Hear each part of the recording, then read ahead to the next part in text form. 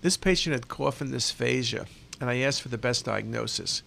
Oh, by the way, there's a mass in the right apex, and that's a neurofibroma. We're going to ignore that. What we can't ignore is the markedly dilated esophagus with lots of food within it and transition near the GE junction.